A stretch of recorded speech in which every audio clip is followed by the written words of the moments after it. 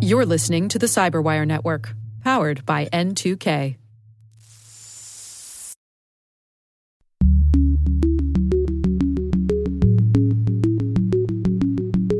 Location data comes down to one of two concepts. Either number one, we identify where a person is, or number two, we identify where a device is. Hello, everyone, and welcome to Caveat, the CyberWire's privacy, surveillance, law, and policy podcast. I'm Dave Bittner, and joining me is my co-host, Ben Yellen from the University of Maryland Center for Health and Homeland Security. Hello, Ben. Hello, Dave. Today, Ben talks about the moment of a reckoning for big tech companies during the conflict in Ukraine. I dig deeper into the executive order that enables our government's intelligence activities. And later in the show, my conversation with Jason Sarfati, taking a closer look on what location data is and the approaches that different levels of stakeholders are taking with it. While this show covers legal topics, and Ben is a lawyer, the views expressed do not constitute legal advice. For official legal advice on any of the topics we cover, please contact your attorney. With over 8,000 threat hunters analyzing over 65 trillion signals daily, Microsoft works tirelessly with the federal government to keep our nation's data secure. This 30-year-plus partnership is driving mission innovation that is secure by design. Whether optimizing your existing defenses or tackling advanced threats with AI, Microsoft gives you the intelligence and the automation you need to defend at mission scale. Let's work together to stay ahead of emerging threats and secure your mission anywhere. Learn more at aka.ms/fedcyber. That's aka.ms/fedcyber.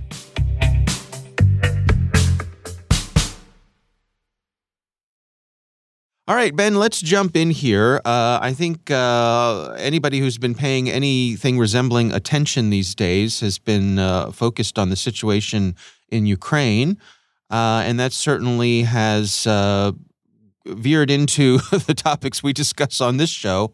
What do you have for us this week? Sure. I remember you saying a couple of years ago when the pandemic first started that every podcast is now a COVID podcast. Yeah. And I think it's true now that every podcast is a Ukraine podcast. Right. Just because there's so much to talk about, and we've never seen this kind of hybrid warfare where there's kinetic activity happening. There are bombs and guns on the ground in Ukraine, but there's also this sphere of cyber warfare. So we've really never seen anything like it. I got my article from Ars Technica today by Tim Deschamps, and it is entitled, Big Tech Spent Decades Skirting Geopolitical Issues That Is No Longer an Option. So big tech companies are obviously motivated by the bottom line. They want to be able to sell their services everywhere. Yep. They have tried to stay as neutral as possible in geopolitical disputes just because that's in their best interest. So they want Chinese customers, they want Russian customers. Right. The nature of the conflict that's taking place right now is forcing them to take actions that have the effect of taking sides. So they are no longer able to stay on the sidelines just because that's what circumstances demand. And that has manifested itself in a number of ways. One that's very interesting to me is, and this applies to both Meta, I still can't believe we're calling it that, but the company formerly known as Facebook. Our friends formerly known as Facebook and Right. Twitter. You know, the Internet Research Agency in Russia has done a good job of creating these troll farms, fake accounts that, you know, are purportedly from concerned Ukrainian citizens that just happen to support the Russian government. Yeah. So I ran into this great Twitter thread on one of these such scenarios. It's by a guy named Ben Collins, and he writes about Vladimir Bondarenko, who is a blogger from Kyiv who really hates the Ukrainian government. Okay. This man does not actually exist, according to Meta, who ended up taking down his account in one of these moments where they really had to take a side. He was invented by the Russian troll farm, and his face, where he looks like this, you know, nice, handsome blogger, was made by AI. So he is a non-existent person. Right. This is happening across all different types of platforms, not just Meta, but also on Twitter, where, you know, you have this phenomenon of fake accounts spreading fake information. Yeah. And you also have this problem of, you know, these companies want information to flow into Russia because obviously they're concerned about censorship. And they don't want the only thing that citizens to see in Russia be state media. So Twitter, and I know Twitter has already implemented this. I know Meta is in the process of putting a label from any state-run media source saying, basically you should take this with a grain of salt. This is state media. I saw a thing on Twitter this morning. Someone was saying that since restrictions have been put in place with Twitter and Russia, that a lot of the trolls have gone silent. I've seen that too. Yeah. Some of that might have to do with economic sanctions, which is very interesting to me.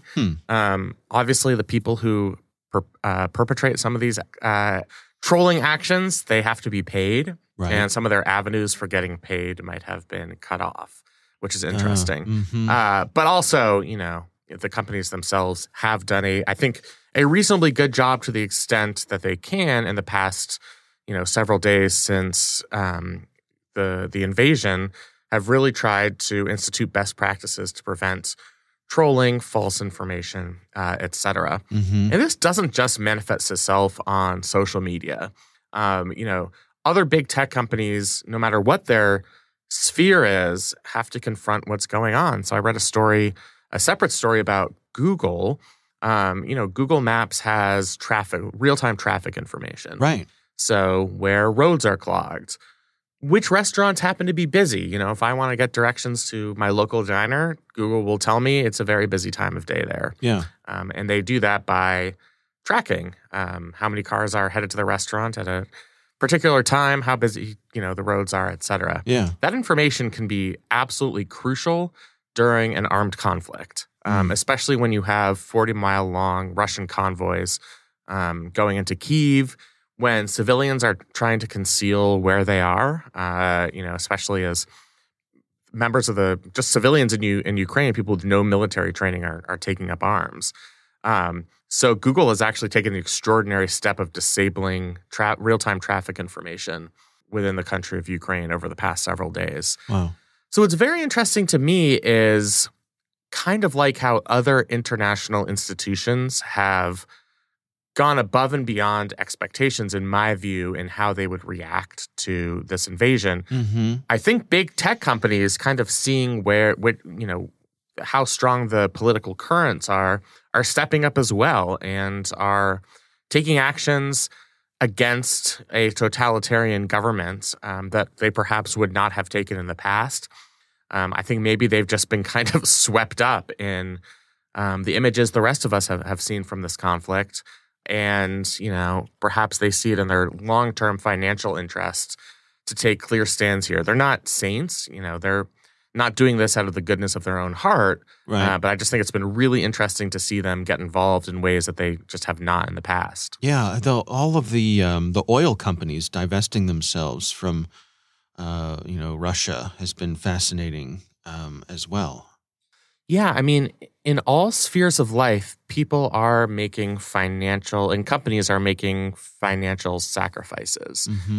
There's a question of how big those sacrifices are. Can we make up the revenue that we lost from this sanction? Can we make it up elsewhere? Yeah. That still exists and we can't deny it. But the fact that people are willing to sacrifice their own financial situation to try and join this incredibly broad international effort to impose economic sanctions is unprecedented. I mean, we have not seen this in our lifetimes, where they go after not just the low-hanging fruit in terms of economic sanctions. You can't do business in our country, but going after the central bank where, your stock market, if it opens, is going to crash so that, the ruble will have the value of a piece of toilet paper. So you better not open your stock market. I mean, we've just never seen anything like that. And I think from these companies' perspective, they wanted all the benefits of being a global company, monopolizing the world's communications, being able to go where the people are and collect those paychecks without having any of the responsibility of getting caught up in geopolitics. And I think we might have finally found a situation where they've been forced to take these types of positions that they just would not have done in the past. How does this inform how countries like China are going to behave going forward. I mean, a couple of decades ago, I joked that, we hate the civil rights issues, but boy, do we love $30 DVD players. Right. Right? And so you look at so many things that come out of China, our iPhones. Any electronic device is pretty much comes look at out the of, tags on your clothes. Let's just start there. Yeah. So how does a country like China look at what's happening to Russia in regards to Ukraine and think about how they're going to – does this alter how they may think about, for example, Taiwan? It's a really hard and difficult question. I think there are some significant differences. Yeah. And again, I'm not an expert in this. I'm sure you could talk to people who know more about each of these countries and the interplay between China and Russia. This is just kind of me freelancing on this a little bit, which is always dangerous. I think China is a little bit more economically self-sufficient in that they're less likely to be impacted by these types of sanctions. They're less dependent on financing from the West, for example. Their chunk of the world's GDP is a lot larger than Russia's is. Yeah, magnitudes larger. Yeah. I'm not sure they have the national security capabilities necessarily that Vladimir Putin has. Although I can't claim to know much about that either. I just think generally we have less leverage to completely cripple their economy because they, as you say, they have a higher GDP. Until very recently, they were growing far rapidly than the rest of the world. And they make so many of their own products that probably a regime of international sanctions and, steps from big tech companies to take a stand or divest is just not going to have the same impact. Right. Their ability to cripple the rest of the world is much stronger than Russia's is, for example, economically. Right, exactly. Now, they've done a better job looking out for their own economic self-interest over the past couple of decades than Putin has. So they might be a little more disinclined to take their chances. Not to say that that's necessarily going to stop whatever their plans are with Taiwan, but I don't think our arsenal, whether it's our country or the big tech companies that are mostly based in our country, has quite as much power over China as it does over Russia. Right. But I do think this is a warning shot that, we've kind of been in a period where a lot of international actors and some domestic actors have done a lot of things that have been wrong, morally, geopolitically, and they've just kind of gotten away with it because we weren't really willing as a society or as an international community or as tech corporations in the United States really willing to do anything. And now we finally have a situation where whatever the line was, Russia has crossed it. And that means for the first time, we've seen what a mobilized response would look like. We know that it could exist, and that might be a warning to China. Yeah. It's really fascinating to see particularly the European community come together in ways that I think far exceed what people expected. Absolutely. We've never seen it in our lifetimes, as I said, and it's certainly not what most analysts expected prior to this invasion, just because they haven't had the will to take these types of actions in the past, which I also think is similar to tech companies who, have been faced with things like censorship, human rights abuses, and haven't always acted in the public interest. Yeah. Not to say that they're perfect right now, but the fact that they're forced to reckon with this, I think, is very indicative of where the winds are blowing on this issue. All right. Well, more to come. Time will tell, as they say. We'll keep an eye on it. We'll have a link to that article over on Ars Technica, and of course, just tons of coverage of all this all over. So not a hard story to follow, but we'll have a link to the one that we mentioned here. My story this week actually is some follow-up from a listener, a regular listener, a super fan of our show, who is also an intelligence community insider, asked to remain anonymous, and I'm going to honor that request. And they wrote in about the conversation you and I had recently about Executive Order 12333. There's a nickname for that. 12333. 12333. There you go. And a really thoughtful bit of follow-up here. I'm going to read it. There's quite a bit here. Feel free to chime in as we go here, Ben, and we'll comment on it as we go. All right? So this reader writes, regarding some of the intelligence concerns mentioned in the February 17th episode, Balancing Port Security and Protecting the Supply Chain, first, a clarification. Executive Order 12333 is the overarching document that grants the IC, that's the intelligence community, the authority to conduct intelligence activities. It's like the Constitution for the IC, general big picture, original source of authority and limitations. It's been in place since Reagan and gets signed by every subsequent president. EO 12333 authorizes the NSA to do SIGINT, the CIA to do HUMINT, etc. Numerous other statutes, policies, and procedures govern the specifics of those activities, including, most importantly, the Fourth Amendment to the Constitution.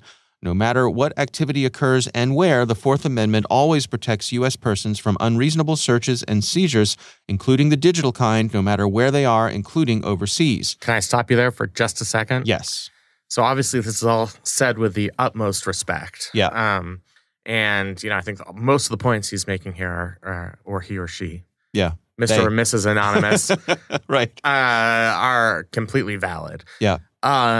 Saying that the Fourth Amendment also applies to intelligence activities has less of an effect than you might think in these circumstances, just because, one thing that's unique about Executive Order 12333 is there's very little oversight of activities done pursuant to that executive order. Mm-hmm. Until very recently, bodies like the Privacy and Civil Liberties Oversight Board had never looked at these intelligence collection activities that weren't covered by FISA. There is no approval process for any programmatic surveillance that's done pursuant only to Executive Order 12333. Mm-hmm. So with that lack of oversight, it means there's a greater chance for potential Fourth Amendment violations. Mm. Also, the Fourth Amendment itself, doesn't protect U.S. persons to the extent that some U.S. persons probably want it to protect them. What I mean by that is if your communications are incidentally collected via Executive Order 12333, our courts have said no matter what the language of the Fourth Amendment says, those conversations are fair game without a warrant. You don't need a warrant to access those conversations. They go into a database that is searchable if you're communicating with overseas terrorist targets. So yes, the Fourth Amendment does apply to all U.S. persons. It does not apply to non-U.S. persons overseas, by the way. Mm-hmm. But it does apply to U.S. persons, but it's not always as clear-cut as I think we want it to be. Well, let me continue here because there's more. Our listener writes, Ben suggested that FISA does not cover intelligence activities overseas. That's not accurate. He's right when talking about the original FISA, electronic surveillance and physical searches for foreign intelligence purposes of persons, facilities, or properties inside the U.S., but FISA has been amended numerous times to address changes in digital technology, network systems, extraterritorial databases, cross-border data flows, etc. FISA now includes authorization and oversight for intelligence activities conducted outside the U.S.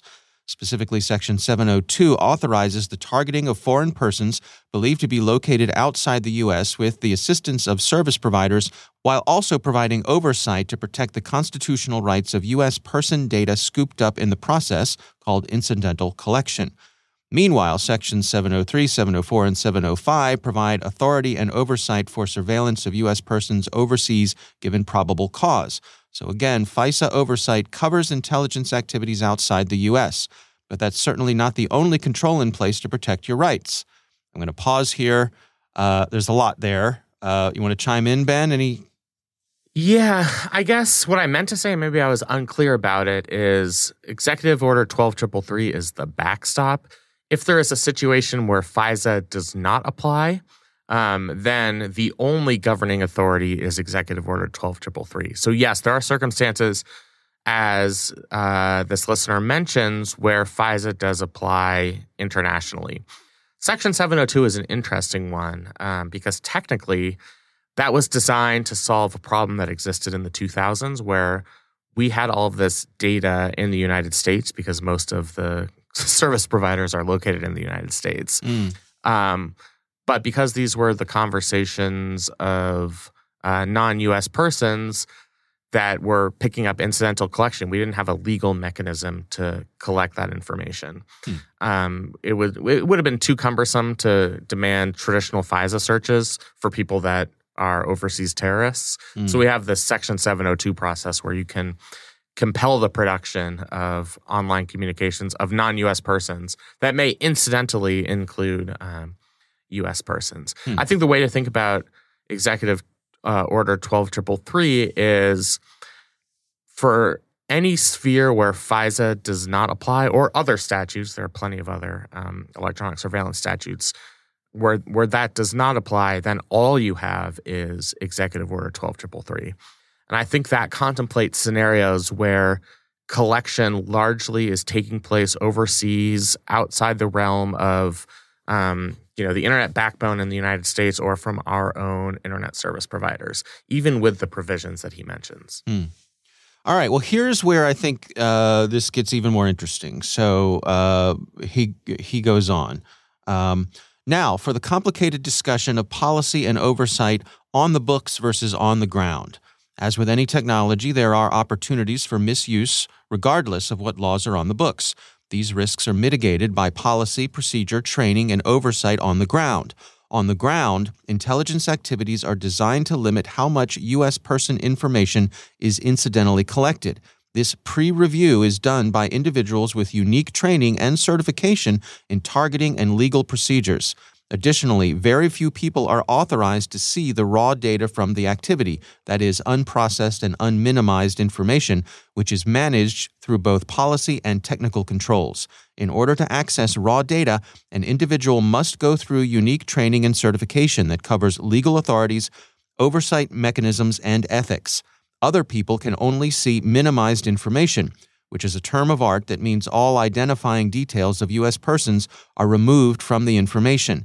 Every activity is also audited by trained and certified auditors. If anything is amiss, or if the auditor gets the sense that some process wasn't followed correctly, they flag the information for review, deletion, or investigation by a senior auditor or the IG. At the end of the day, the people who implement these controls are your neighbors, drinking buddies, co-workers, classmates, and just as American as everybody else. You might have an occasional bad apple, but the vast majority are more passionate about privacy and security than anyone. They take the Fourth Amendment seriously for themselves and for others. For something truly illicit and illegal to fall through the cracks, a lot of procedures have to go wrong all at the same time. That's not to say it's impossible, but it's rare and unlikely. Just like how the diversity and variety of our national election infrastructure creates an added layer of security, the diversity of the U.S. intelligence community and variety of oversight controls creates an added layer of protection for your rights as a U.S. person. What do you think? This is very well taken and true. In a lot of my classes, I've had people who work in for the NSA or just generally in signals intelligence. They are uniformly smart, committed. They believe in the restrictions of the Fourth Amendment. They believe in our Constitution. Yep. They have the utmost respect for the rule of law. Certainly more so than some of my other students. To be frank, they're some of the best students I've ever had in any of my classes. Right. And I think it's because they've been well trained. They believe in the mission. And they believe in our Constitution. So I think all of that is absolutely true. It's the processes where certain things can become problematic. Yes, as he says, there might be bad apples occasionally, but generally the people that make up the intelligence community are, as he says, our neighbors and friends. I, for one, value their work immensely. Yeah. I've learned a lot from them. I've gotten winks and nods in my classes from students who say, I can't divulge information publicly, but maybe the way you're describing something isn't how it actually works in practice. And so I have a lot of respect in that sense. So that is absolutely well taken. It's been my experience in the conversations I've had with people in the intelligence community, interviews I've had with folks of various levels of places like NSA. One of the takeaways for me is that the incidental collection of information is a pain in the butt for these people. Like, they don't want to have that happen because it creates a lot of work. Like, Absolutely. It's all this like, oh crap, we got all this paperwork now. Now it automatically triggers a bunch of stuff that just is kind of a pain in the ass, right? Yeah. So they, it's not, I think the impression that a lot of us have, and from movies and from, spy thrillers and things like that, is that, you have curious people who are out looking for that, that thing and they're willing to bend the rules. Right. And let's use this database to look up my evil ex-girlfriend. Right. And, bad apples notwithstanding, I also believe that, this is taken very seriously by the folks who do this work, and there are many layers of oversight in place. And then layering on top of that, just the practical thing that if you inadvertently do gather something that you shouldn't, it's just, it slows down your day. And so there's a practical thing there. No, people don't want that to happen. They certainly do not. I mean, one thing I got from the whole Carter Page fiasco, where they opened the book on FISA surveillance, and there certainly were institutional problems with what went into those applications. So much of that to me is like people, not that they're lazy, but like the amount of work you have to go through the dot all the I's and cross all the T's if you stumble across information concerning a U.S. person is extremely cumbersome. Yeah. And, you might have a good faith intention to go through the constitutional process, and it's really hard to do because of the way the process works. That doesn't excuse it. Right. But I just think, to add to what you have to say, there is, for the most part, there isn't any interest in breaking the rules. Yeah. It's sometimes you stumble upon something that does require robust civil liberties protection. And I'm sure in many circumstances that's very annoying because you see your mission as stopping the bad guys. Mm-hmm. You don't want to be, bogged down by paperwork. Right. Nobody does. Right. All right. Well, thank you very much to our kind listener who sent in this information, taking the time to write this up. I mean, this is really goes above and beyond what we would expect from someone, and it's great to have this insider's point of view to sort of fill in some of the gaps in the conversation that we had previously. So very much appreciated. Absolutely. And if you have your own area of expertise and we've said something that doesn't comport with your experience, send us a long email too. You could be featured on the show as well. That's right. It's caveat@thecyberwire.com.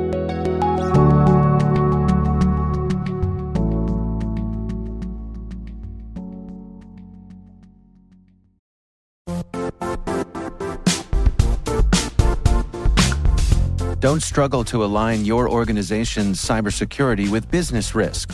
Get the only solution that goes beyond reacting to threats with vulnerability and risk monitoring. You need the next evolution of MDR, and only Critical Start delivers it. Critical Start doesn't just monitor and respond to threats. They put you in control by detecting suspicious activities, quickly responding to contain threats, and identifying your most critical assets and protecting them against vulnerabilities and exposures. With continuous visibility, expert guidance, and measurable risk reduction, Critical Start has redefined what it means to manage cyber risk. Demonstrate provable security maturity to your leadership while positioning your program to achieve the greatest risk reduction per dollar spent. Stop fearing risk and start managing it with Critical Start. Visit criticalstart.com and request a demo today. That's criticalstart.com.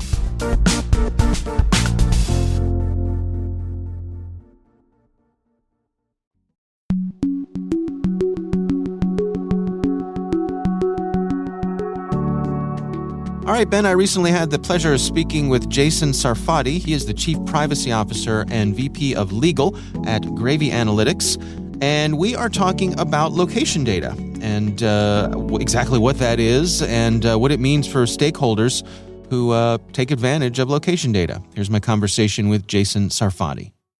So for starters, the state level legislators are asking themselves this question all the time, and we're getting 50 different answers. So my answer will likely also vary upon what you also hear. But the way I look at it, and the way I think most reasonable folks look at it, is location data comes down to one of two concepts. Either number one, we identify where a person is, or number two, we identify where a device is, a specific identifiable device. If one of those things is not true, then it's not location data. If we look back historically, I mean, is it really that location data has become a thing of interest since we all started carrying around devices with GPS sensors in them? That's sort of the idea. But let's think about the points of collection that exist in today's world that did not exist 10, 15 years ago. So for starters, the classic point of collection for location data is, of course, our smartphones. And the amount and the accuracy of the information that they collect has increased exponentially, not just in this last decade, but the last half decade. But today, we have so many other devices that are collecting location information. Automobiles are collecting in order of magnitude more data than they used to. Drones, scooters, we live in a connected economy where every single device is now collecting in most forms some form of location data. And if that were to disappear tomorrow, the society that we live in would, and I'm not exaggerating, begin to collapse. How come? What would trigger something that grave? Well, just look at your phone right now and look at all those little squares in those apps and think about for a moment the apps that would suddenly not work, or at least not work the way you want them to, if location data would not be collected. So all your ride-sharing apps, events that you attend, a lot of the targeted advertisement that runs off of location-based signals. There are so many aspects of our society today that rely upon where mobile phones are or where automobiles travel that I think a lot of people take for granted. And especially as we progress into the next part of this decade, where we're trying to tackle problems like automated driving and on-time delivery and automation of certain functions, none of that's going to be plausible without accurate location data. Do you think the average person out there has a good sense for the degree to which this data is being collected and aggregated? I think some people know. So when I attend barbecue parties and things like that, and I tell people what I do, most people are like, yeah, I see those little notices on my phone, location data. And I say yes, because I just need to know where I'm going. Or, yeah, I'm calling an Uber. How the hell is the Uber going to find me unless they know where I am? So in a sense, I do think people are generally aware that phones and other devices collect their information. What I don't think people are aware of, on the other hand, is the sectors of the economy that rely on this location data. So they understand it as it relates to them personally, but there's a back end, there's a B2B space where so many sectors of the economy, from supply chain and logistics to municipal planning, all of that relies on location data today. And if that were to disappear, I don't think people would be ready for the results of that. Can you give us some insights? I mean, what are some of the areas that rely on this that people probably don't have top of mind? So for starters, the modern day supply chain, right? Once upon a time, let's go back a generation ago, widgets were built within a certain local region of an economy, right? So you could build all the components of a physical thing within even a particular state. Today, supply chains are global, and companies, and not just the transporters of these widgets, but also the end distributors and ultimately commercial resellers, they need to understand A to Z how their supply chain begins and all the way, and how it all the way ends up hitting a customer, the consumer base. All of that is done today by identifying relative changes and relative movements in location signals. And again, if that were to suddenly disappear, then the supply chains that we have constructed, that we have matured in the last 5 years, would suddenly become inapplicable to the world we live in. So it is the foundation upon which everything that we consume, everything that we touch, everywhere we go is designed. And again, that's the thing that I don't think people have fully digested yet. To what degree does the government play a part in this? I mean, it strikes me, obviously, the foundational element here, the GPS system, is a government program that all of this sort of relies on to be able to track the locations. But to what degree can we consider this to be kind of a public private partnership? The innovation that is happening in this space absolutely needs greater involvement from our regulatory and our government partners. A top of mind one that I know is a blaring issue is drone technology. The fact that drones half a decade ago could easily fly into controlled airspace. The FAA was quick to realize all the innovation that's happening in the space needs some sort of regulatory involvement. Otherwise, the companies are going to be quite literally flying blind, and we need more involvement. So I do believe that at the agency level, a lot of the rank and file employees have understood that. They're getting more involved with companies and coming up with common sense rules and industry norms. However, in terms of strategy, I don't see, and I know a lot of my colleagues share this opinion, a federal vision for how our government should enhance and encourage common sense regulation and also innovation as well. This doesn't get much play in the presidential debates. It ought to. This doesn't get much play even in the news, but this is, again, the foundation of our modern economy, and I wish it did get more attention. Yeah, you say common sense regulation. What sort of things do you put into that category? Well, so for starters, there is no defined rule on what locations, especially as it relates to targeted advertising, companies should not sell. So there are now groups like the NAI, the Network Advertising Initiative, that is drafting a potential blacklist of locations, places of worship or schools, hospital. There are some concepts that, maybe there are certain locations we shouldn't sell this data, at least as it relates to. And the industry players need that kind of leadership. Thankfully, some of the think tanks are getting involved, but we don't really see any leadership on the part of our national lawmakers. And I do think it is dragging a lot of the overdue development in this sector of the economy. Where do we stand in terms of regulation? I mean, it seems to me like most of the action is happening at the state level. Is that an accurate perception on my part? It is, and it's kind of tragic, to be honest, because phones and devices don't inherently change when you cross state borders, right? This is something that absolutely requires a federal approach, and we just don't have it. Now, you could blame a deadlocked Congress or other priorities being top of mind right now, and data privacy or location data just isn't at the top. But again, we do need federal leadership on this. The state level legislatures have less of a roadblock. Also, let's think about it. That's 50 test tubes instead of one, so other folks can take their own crack at it. California and Virginia have already passed some definitions of location data, but again, it doesn't make sense for us to regulate this at a state level. This needs to be approached from a federal perspective. And what do you suppose is a reasonable balance here? I'm trying to imagine what equilibrium would look like.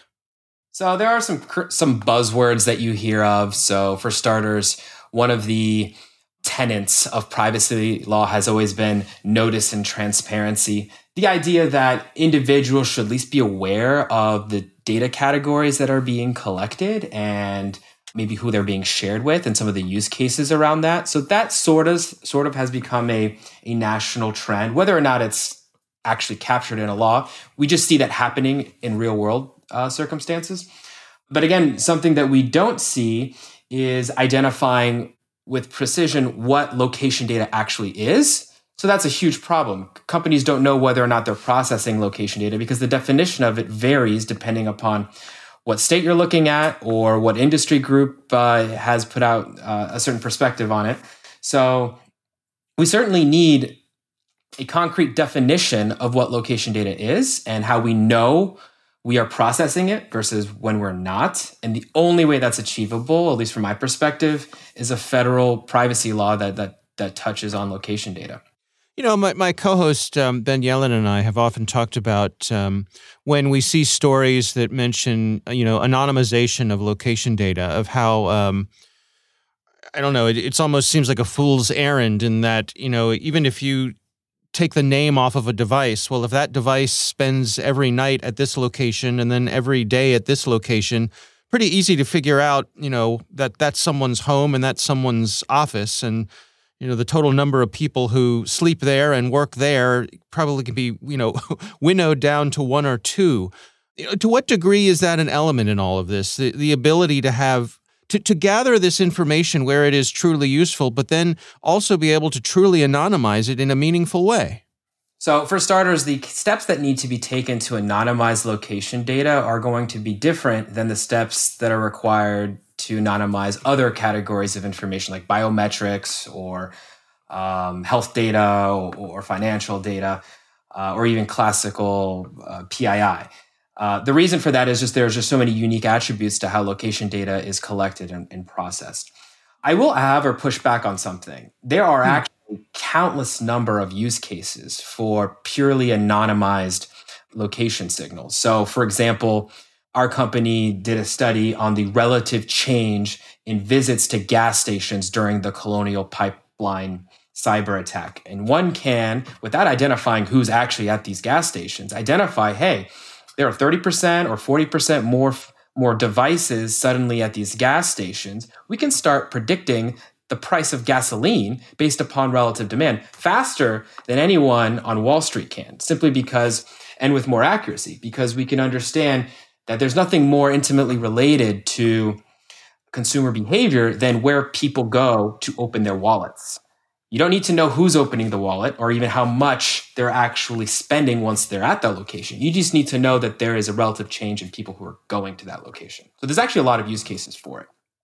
Yeah, I certainly understand it and agree with you. I guess the point I'm getting to is that if you contrast what you're describing there, which I would describe as being a good faith effort to understand something that will lead to meaningful information that helps us all in the end, that same information could be used by someone else who's not up to so much good, and they could use methods to de-anonymize it. And that, I think, is a peril that needs to be considered. Yeah, so the potential for de-anonymization or re-identification, whatever word you want to use, is certainly something that's inherent to the location industry. Things that can be done to prevent against that: number one, having a positive conversation with the players in the market, understand what their use cases are.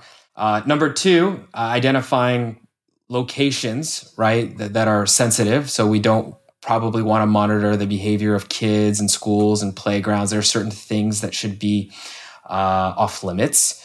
And then number three, all of the devices carry, for the most part, something called a persistent identifier. The idea being it's kind of like the license plate of your phone or your car or your drone or your scooter. And the more that those persistent identifiers are removed from data processing activities, the more we can mitigate against some of that potential peril that you're describing. There's no way to get to 100% mitigation. That's never possible in anything in life. But again, focusing on certain locations that are just too sensitive, and then certain categories of data that if we attach to location information is just too dangerous, I think that's where the conversation needs to start. Okay. How optimistic are you that we're headed in a good direction here? Is there any hope in the near term of seeing anything come out of the feds?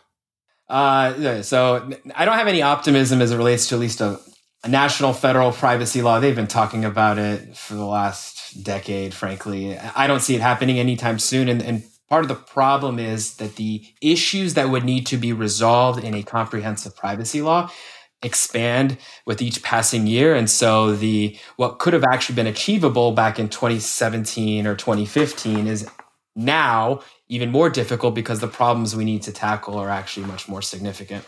One thing that I do think, though, that we will see is that there will be such a proliferation in the private industry as it relates to acquiring location data and just all these other new categories of information that federal legislation will have to come about, because there will just be so much industry demand for us to get rid of this patchwork system and just have a comprehensive approach. So one of the misconceptions that we see in the news is that big business or big tech is against regulation. I don't think that's true at all, and I don't think most folks view it that way. We actually do need guidance so that we can have a healthy space for these players in the market to grow.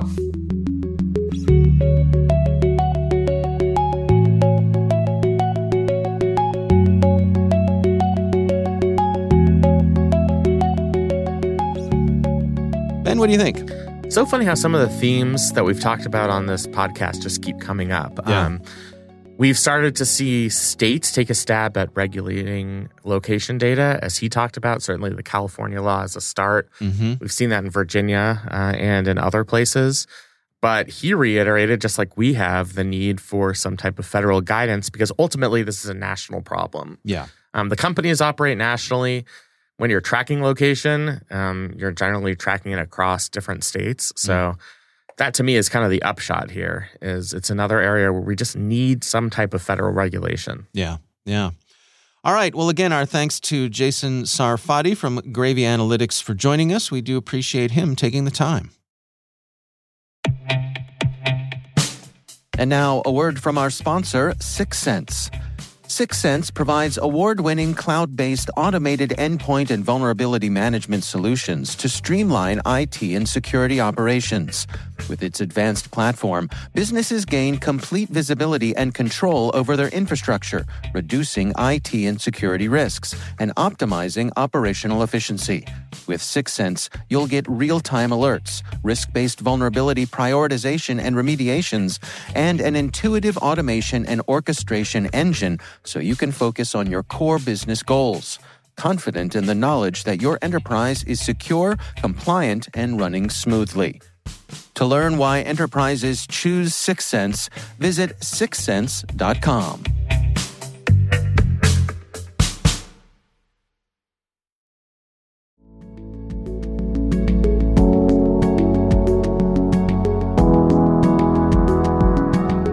That is our show. We want to thank all of you for listening. The Caveat podcast is proudly produced in Maryland at the startup studios of Data Tribe, where they're co-building the next generation of cybersecurity teams and technologies. Our senior producer is Jennifer Iben. Our executive editor is Peter Kilpe. I'm Dave Bittner. And I'm Ben Yellen. Thanks for listening.